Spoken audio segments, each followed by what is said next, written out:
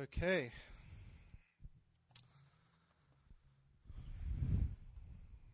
How's everybody? You all right?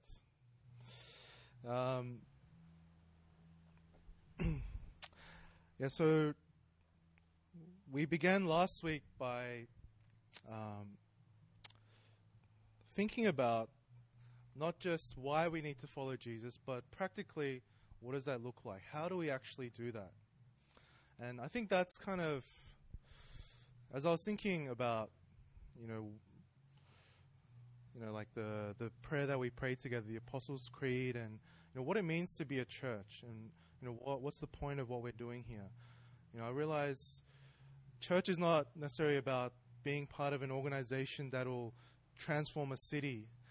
Some churches are called to do that, but at the very core of it, it's for the people in the church to start to become more and more like Jesus, for us to learn about God, and for us to slowly transform and become more Christ-like and learn how to share that with the people around us. So just kind of remembering what the point is, that we're not here to necessarily learn something fantastic and awesome about the Bible, but the most important thing is that what we learn today is something that actually helps us to change and to grow and become better Christians, become more like Christ. All right, so thank you, Stephanie, for reading our passage for today. With Paul in the beginning of chapter 5, we start with the basic understanding that, yes, Jesus is the way to eternal life, to become one with God again, right? Because of sin, we were separated from God, right? And because of the effects of sin, our life is filled with pain and suffering and difficulty, and not everything goes perfect, and sometimes it's really hard. And friendships and family, everything can be difficult sometimes. I think most of all, sin, it takes us away from God, and it tries to steal our peace. It tries to steal our joy in life. Right? I think, pain and suffering is not bad in itself, but because we don't have God with us, then it all becomes what's the point? It feels meaningless. It becomes too just overwhelming. We lose our peace. We lose our joy. So that's why we need Jesus. That's why we need to be one with God again, right? To restore that fullness, the meaning of life, everlasting life with God. And that's why we follow Jesus. But faith, believing in Jesus, it doesn't just end with saying, yes, I believe you, Jesus. Now I'm going to go to church. The end. Saying the sinner's prayer. Just because you say that confession, that doesn't mean that you're finished. And then that's it. What does it mean to walk with Jesus each day? What does it look like?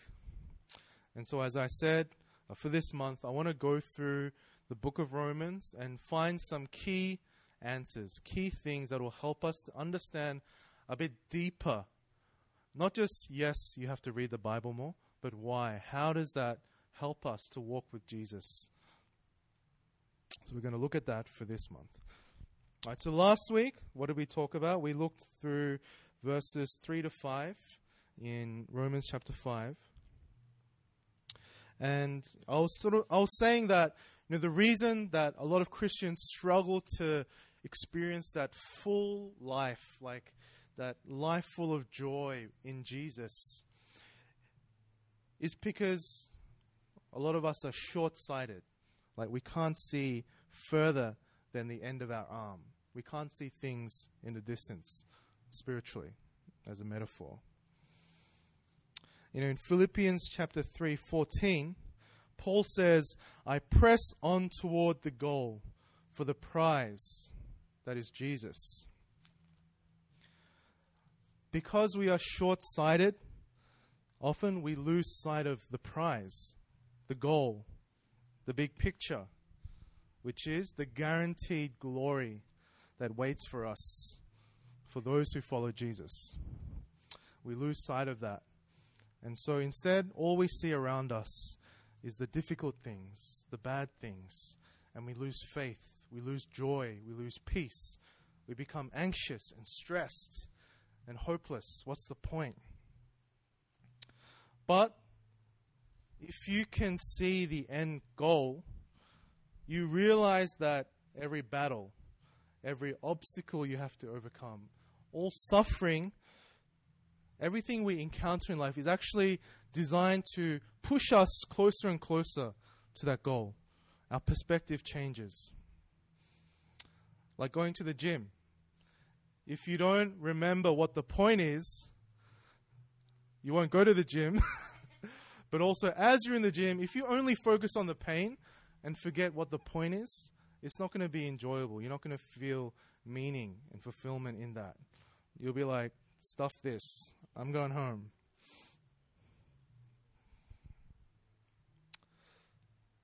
Right? So if we can remember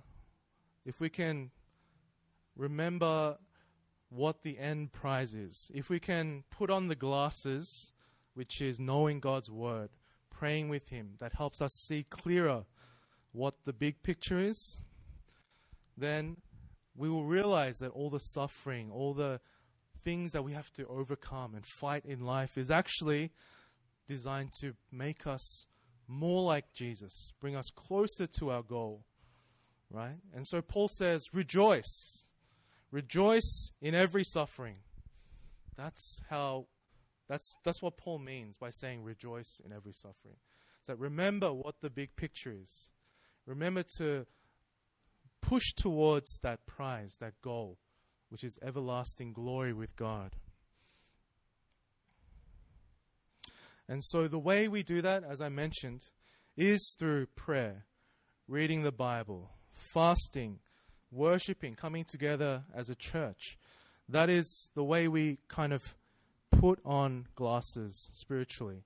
That's the way we sharpen our vision to see what is actually the big picture.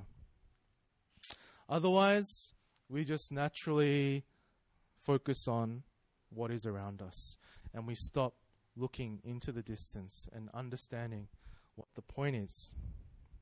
We lose meaning, we lose hope. And so, remember, Paul was writing this to the Roman Christians, the Christians in Rome. And they were facing persecution.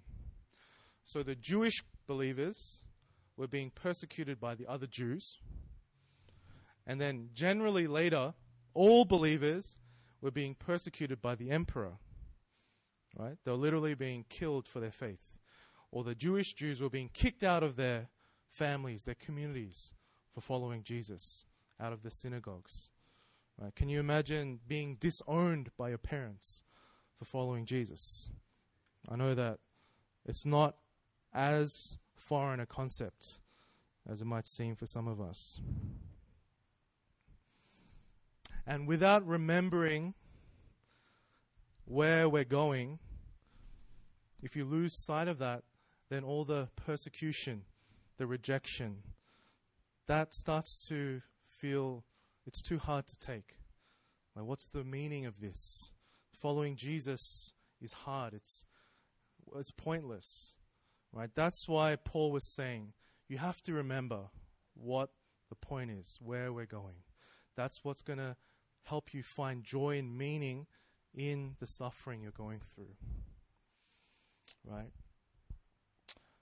And we can be sure, we can be certain because of two things. The cross, which is the ultimate act in history showing God's love for us.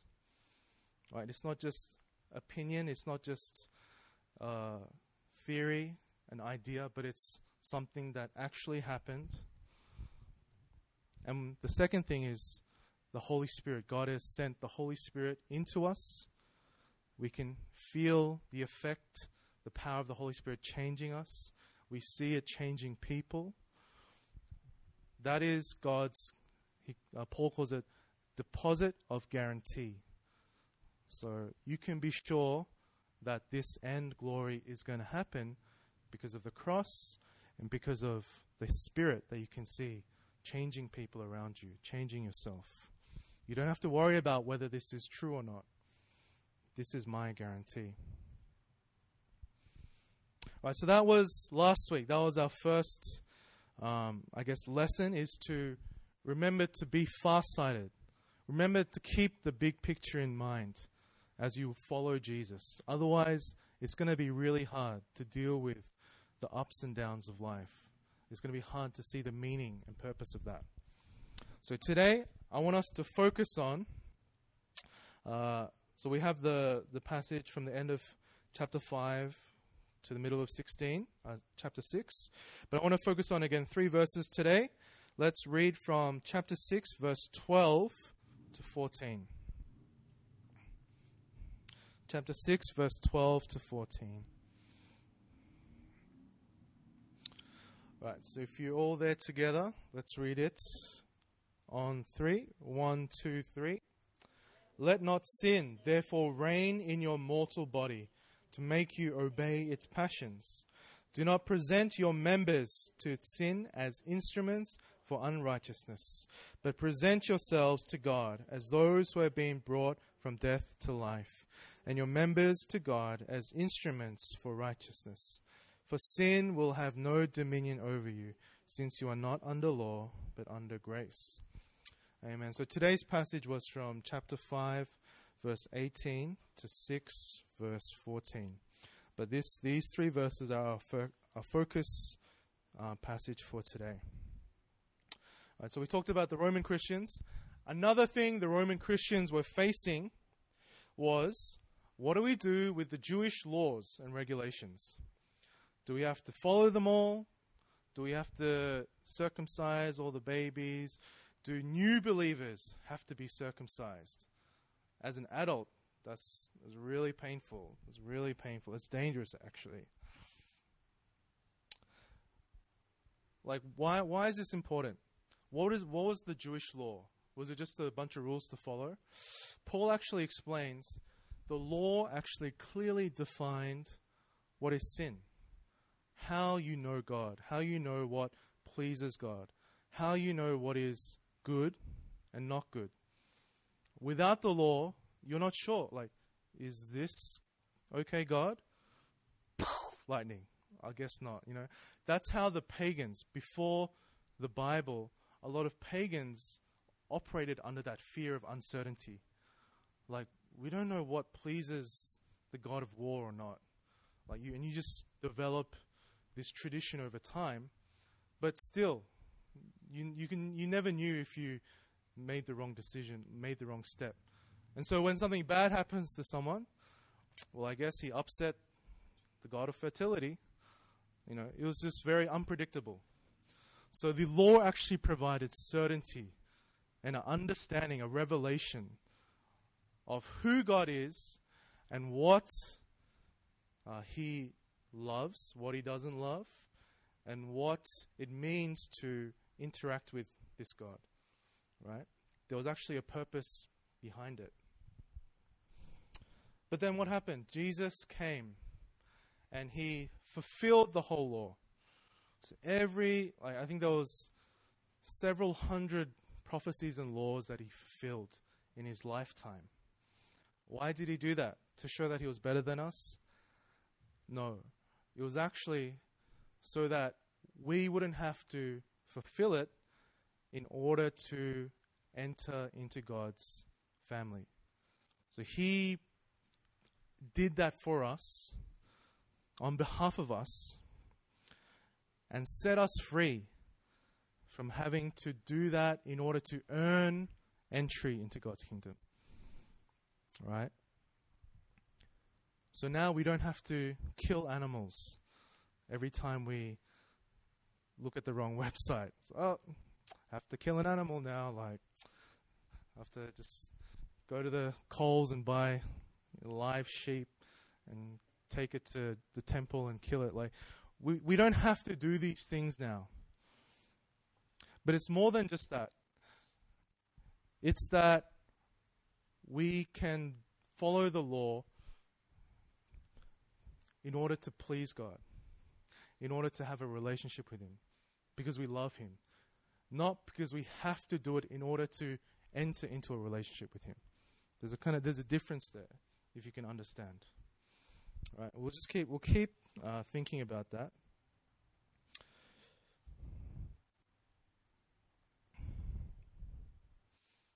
So Jesus has freed us from the law.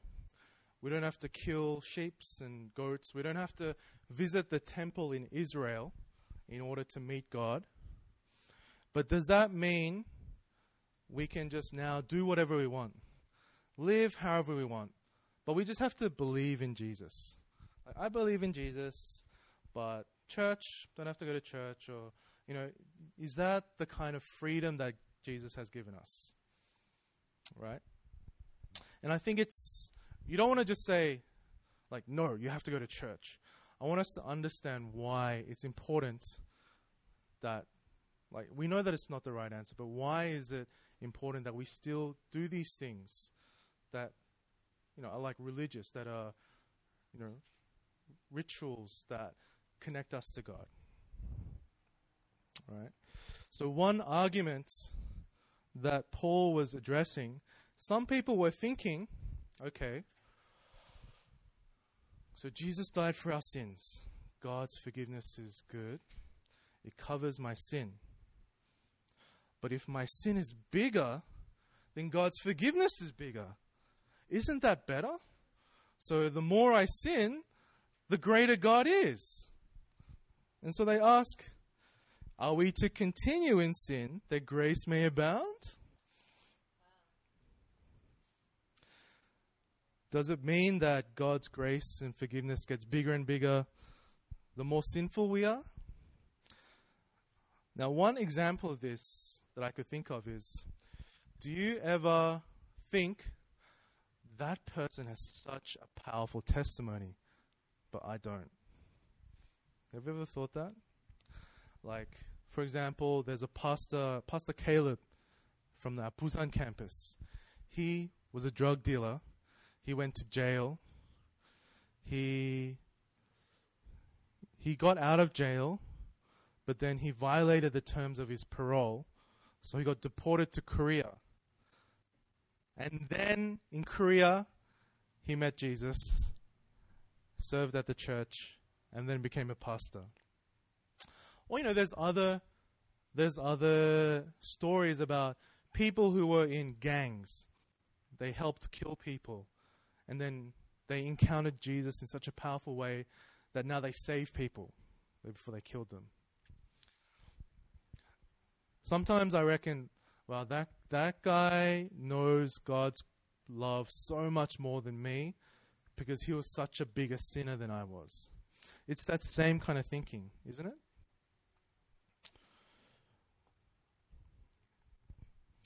And not just for the past testimonies, but even in our present situation, I think we can still think that way.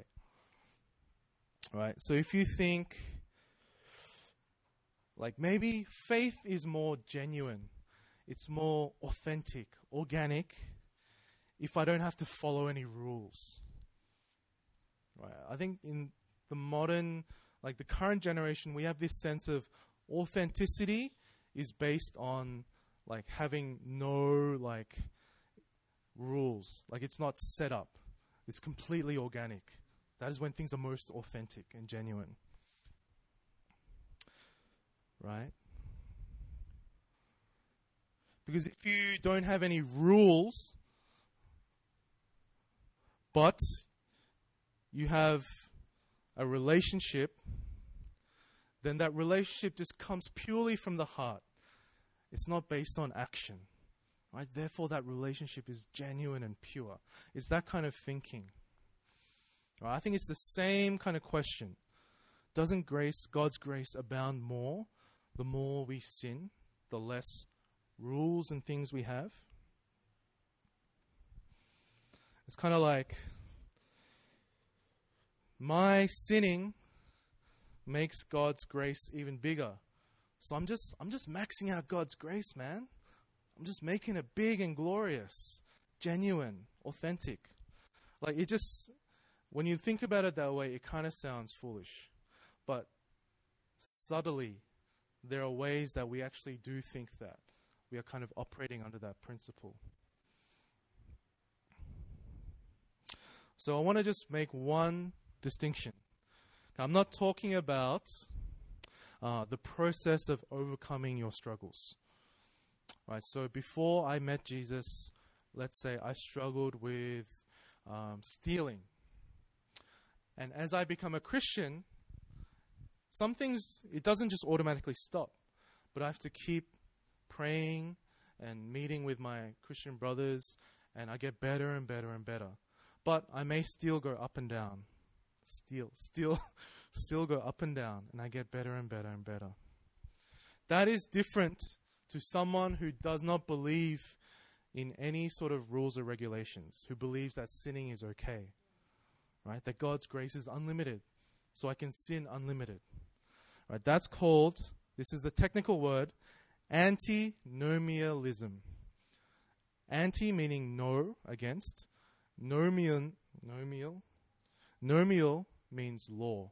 So no law, anti-law. This mindset that it doesn't matter.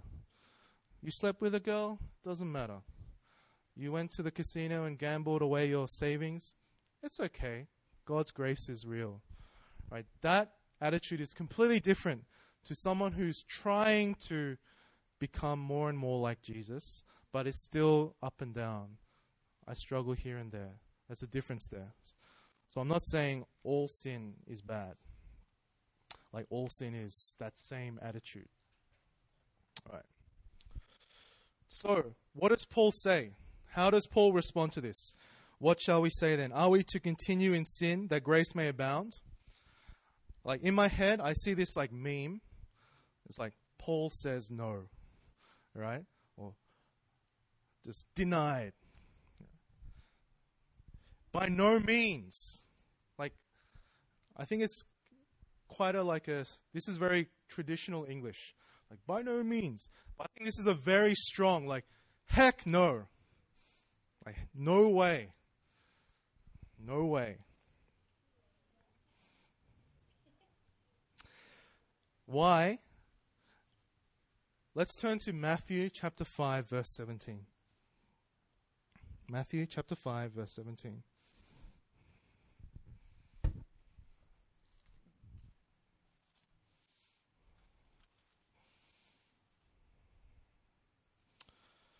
What does Jesus say here? He says, "Do not think that I have come to abolish the law or the prophets.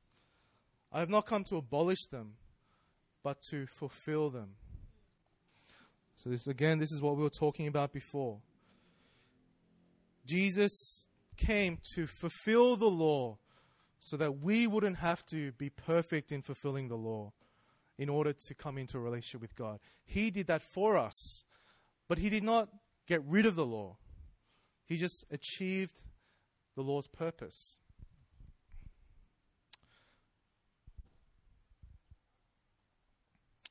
So we don't have to follow the law in order to be saved. But then what do we do with it? What do we do with the law? Is it okay to sin? Well, let's keep reading. Let's read verses 3 to 4. So Romans chapter 6, verse 3 to 4.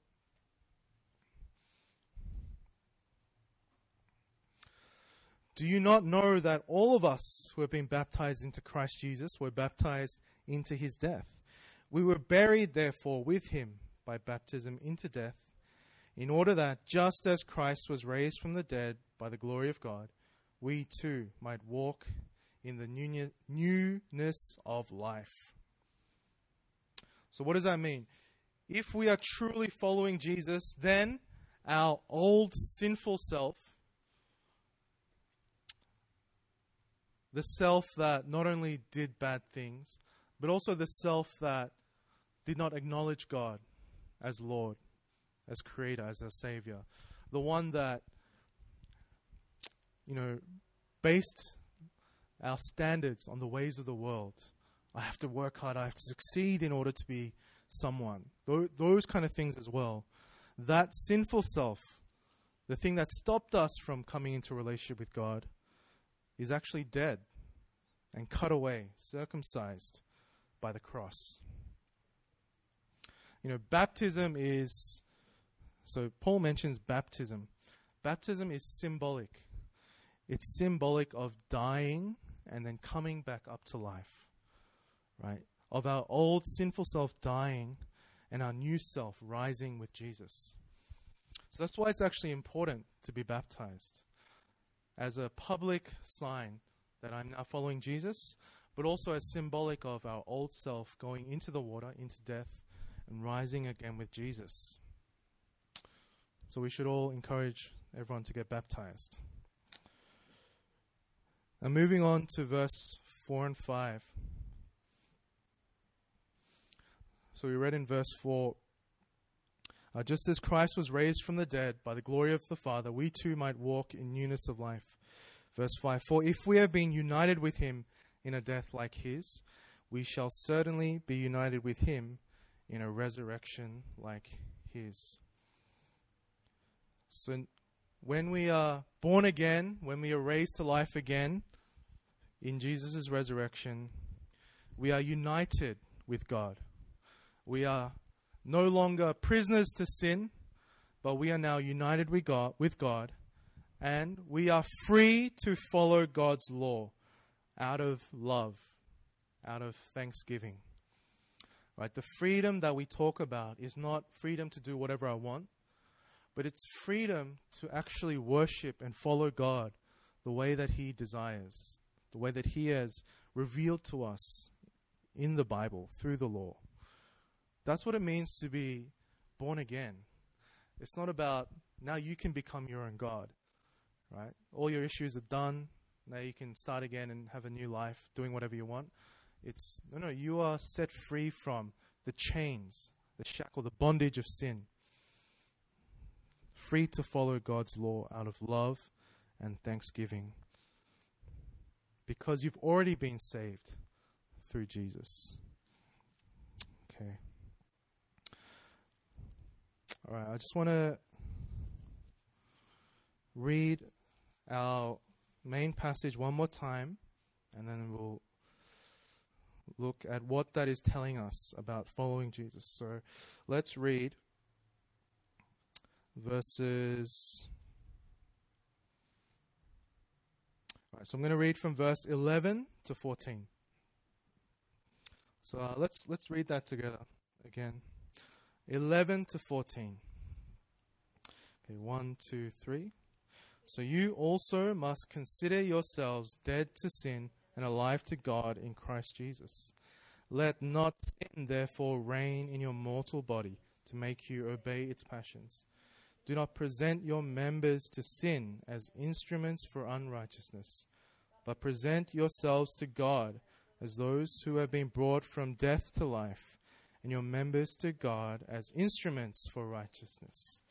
For sin will have no dominion over you, since you are not under law, but under grace.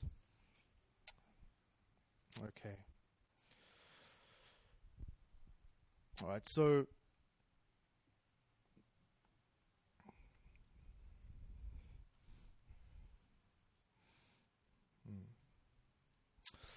so I talked about relationship.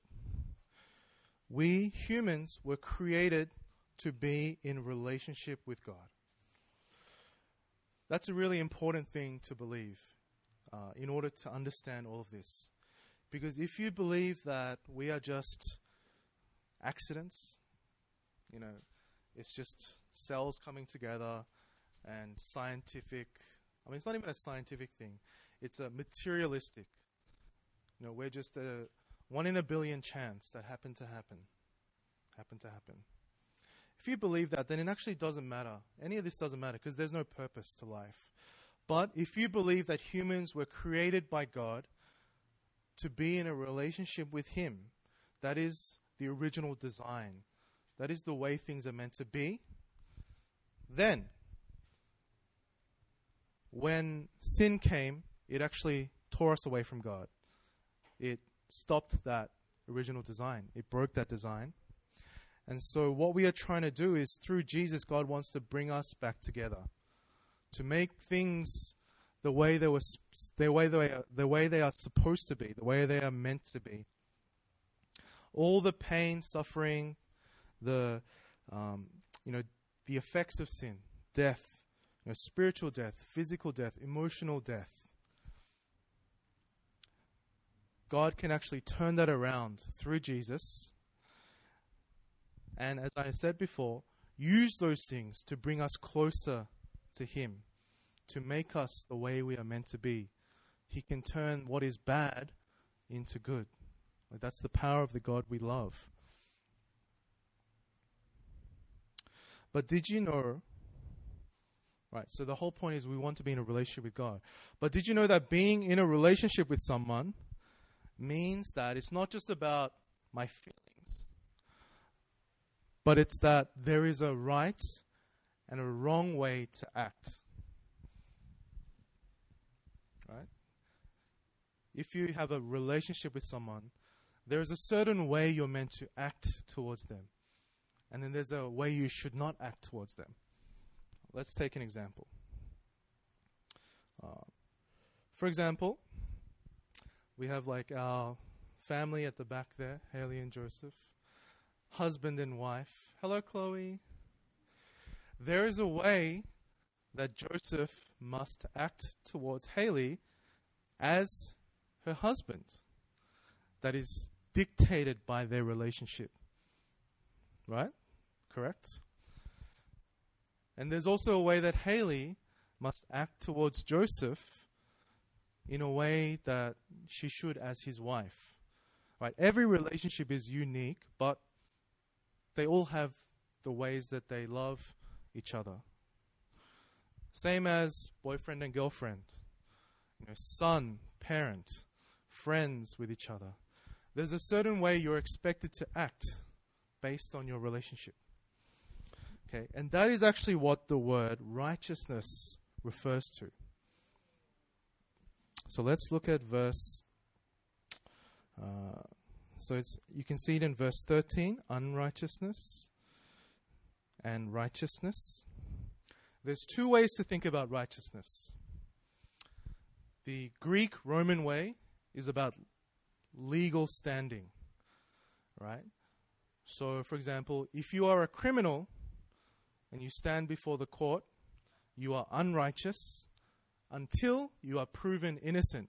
Then you become righteous legally. So that is what happens when we accept Jesus into our lives. We were once unrighteous before God, sinners. But through Jesus' blood washing us clean, we now become legally righteous. But here, is Paul talking to Christians or non-Christians? He's talking to Christians. So he's talking about something that happens after this, being saved.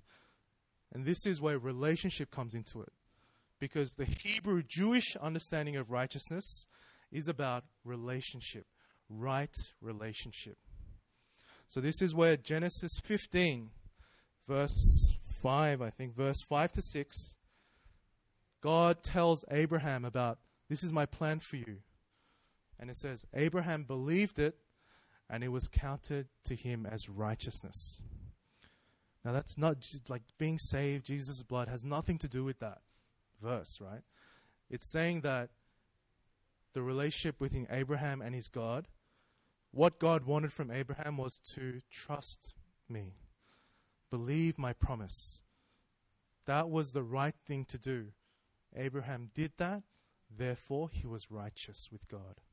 That makes sense? So, for example, the Parks. Joseph, in order to be righteous with Haley, he must love her only, no other woman. He must remember their anniversary, remember her birthday. Are these legalistic things? It's not being legalistic. It's being in a relationship. There are things that you have to do in order to be in a relationship. One example of me not doing this well was, a couple of days ago, my mum took our mum, my and Lydia mum, grandma, our mum, she took me up to a cafe, a bakery cafe on Mount Dandenong. Because she's been there a couple of times. She really liked it. She thought I would like it. She took me up there. Now for me, if you know me, I really don't like brunch. I don't like brunchy, bakery type, try-hard cafes. So when she took me there, I walked in and I was like, oh, just ordered things, sat down. And my mom could sense that I wasn't very impressed. And so it's like, do you like it? Do you like it? I was like, it's okay, but I'm happy to be spending time with you. That's what's most important. Now, what my dad told me was, although you may be honest, that's not actually the right thing to do to your mother. And I said, she's not my girlfriend, but I think I'm just seeing my mom as this person who will just love me and forgive me no matter what I do, and that she has no feelings whatsoever. But sometimes that's the same way we look at God. God does not care about what we do at all, because He loves us unconditionally. He will always love us, even if we make a mistake, even if we don't care about Him, even if we don't make any effort towards Him. He's just this all-forgiving, all-loving person. That's sometimes how I treat my mum. I should have said, it's great. I love the pot plants that are hanging from the roof. I love the wooden tables. Like, it's so rustic and cool. Like, because I love my mum. I want her to be happy. So I will tell this huge lie that I love this place.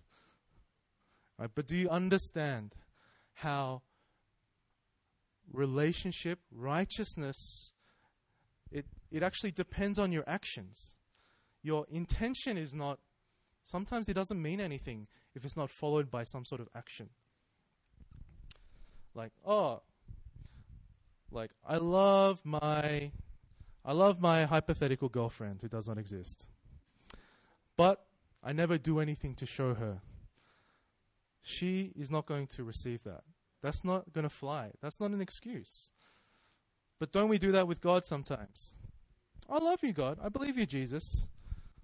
Yet we never do anything that reflects that in our daily lives. I think coming to church is a good start.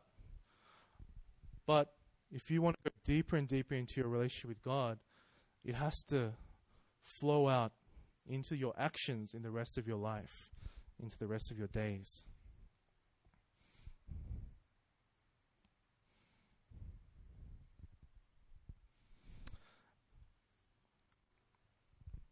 And I think what's important is that we remember why. It's easy to go from these loving acts to it becomes just like routine. When you lose the motivation, you forget why you're doing it. Right? Even in a marriage or something, it become like anniversary, It become routine when you forget why you're doing it. You forget the heart. And so what is the heart, the motivation for why we should act in a certain way towards God? It's because He is, at the one time, He is our parent. He gave birth to us. He created us. He loved us. He raises us. He teaches us through His word. He's also the same as our partner, our spouse. Beautiful, like someone who we adore and we love, and who loves us back, who makes us feel complete, who is perfect in our eyes. And He's also like that friend in need, the one who came through when you needed Him the most, our Savior. He is all those things at once. And imagine how you would act towards those different special people in your life. Doesn't God deserve something actually more than all those things, given who He is? He actually did all the work in making us in a relationship. Right? We didn't have to earn our way into a relationship with Him. Jesus came to fulfill the law, to die, to rise again, because He did it all the work. So our part is to now act in accordance with our relationship with Him, to treat Him because of who He is, what He means to us. Right? So again, how do we do that? It's not, I don't have a different answer. It's always going to be read the Bible and pray and, those kind of things. But why do we do that? Why is that important? Think about, how do you get to know someone better? How do you learn how to please someone you care about? How to make your friend happy? How to make your parent happy? Your wife, your husband happy? You have to communicate with them. You have to learn what makes them tick, what they like, what they don't like. That's the same thing as reading the Bible. That's the same thing as praying. We're getting to know God better so we know how to be better at being in a relationship with Him, how to really treat Him the way He deserves to be treated. He knows us. He knows how we need to be treated. He knows what we need, so don't worry about that. But it's up to us to make the effort to get to know Him better and to respond. And so I think the one thing that I want to just focus on in terms of this whole sin thing is purity. Purity. I think in this new generation, purity is becoming less and less of something to be worried about or something to care about. Even in the church, whether it's premarital sex or cohabitation, living together with your partner, or obviously pornography, masturbation, lust, all those things. But when we stop caring about those things, when we say, it's okay, like as long as you believe in Jesus, then it doesn't matter, just try your best, doesn't matter. I think that's a sign of we're kind of we're forgetting who God is and how we should be treating Him in our relationship with Him. Right? And I just want to read one passage that explains why it's important for the purity of the church. So not just sexual purity, but even in terms of our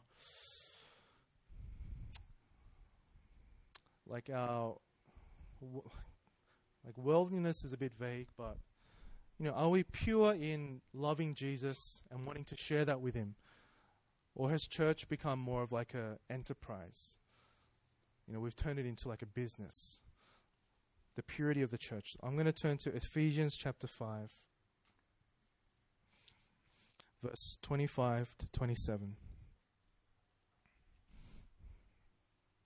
So I'm just going to finish with this.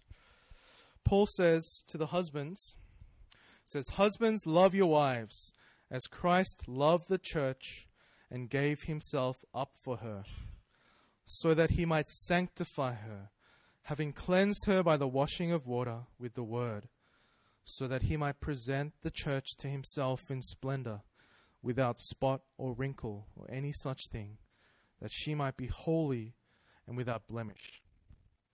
So the idea of purity is not that you're trying to be this super Christian, but we are the bride of Christ. Jesus is marrying the church, this relationship forever, eternal relationship forever. And we want to, just say if you're a girl, or even if you're a guy, and there's someone you like, you want to present yourself the best that you can be, right, for them. Especially if you imagine your wedding day. You don't want to just rock up hey, I'll marry you, I'm fat, I haven't dieted. Often people, they present the best image of themselves, or they try to, as much as possible on the wedding day.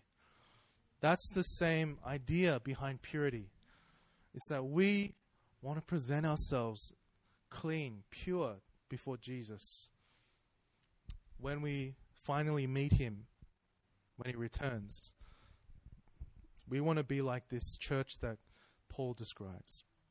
So again, the motivation is out of love, out of joy, out of thanksgiving. It's not out of, you must do this in order to be saved, in order to be a Christian.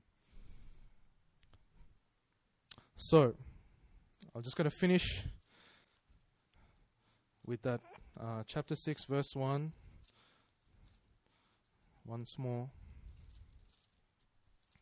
So Paul says, "What shall we say then? Are we to continue in sin that grace may abound? By no means." Walking with Jesus is not about being free to do whatever you want. We are free to know Him and love Him in the way that He deserves. And that includes keeping ourselves pure for Him. Not because it's a duty or a legalistic obligation, because it's the way you treat someone that you love and you care about. So yeah, I really encourage you to think about that, and if there are things that you want to change, talk to a leader, you can talk to me, and it's something that we take as a journey. We do it together. We help each other become more and more like Jesus. All right, so let me pray. I'll close us this message in prayer. Father, we just thank you, God. We thank you, Lord, that you came, you saved us, you brought us back into a relationship with you, God. But, we need to learn. We need to learn what it means to be in a relationship with you, what it means to walk with your Son, Jesus, what it means to be the church, be the bride of Christ, what it means to treat you the way that you deserve, God, to show how much we are thankful and how much we love you and care for you, God. So, Father, I just pray that you would give us that heart, the motivation to seek your face through prayer, through reading the Bible, even through things like fasting, doing these things as acts of love and devotion to you, God. And Father, I pray that as we do these things, God, that you will just bring us closer and closer to you, God, that we would know you, on such a deeper level, Lord, that truly we would be unshakable, that we would be able to rejoice and be strong through every suffering, through every obstacle in life, God. And we would just be steadfast, following Jesus until the day He returns, until we enter into that eternal glory with you, God. So, Father, we just thank you. I pray all this in Jesus' name. Amen.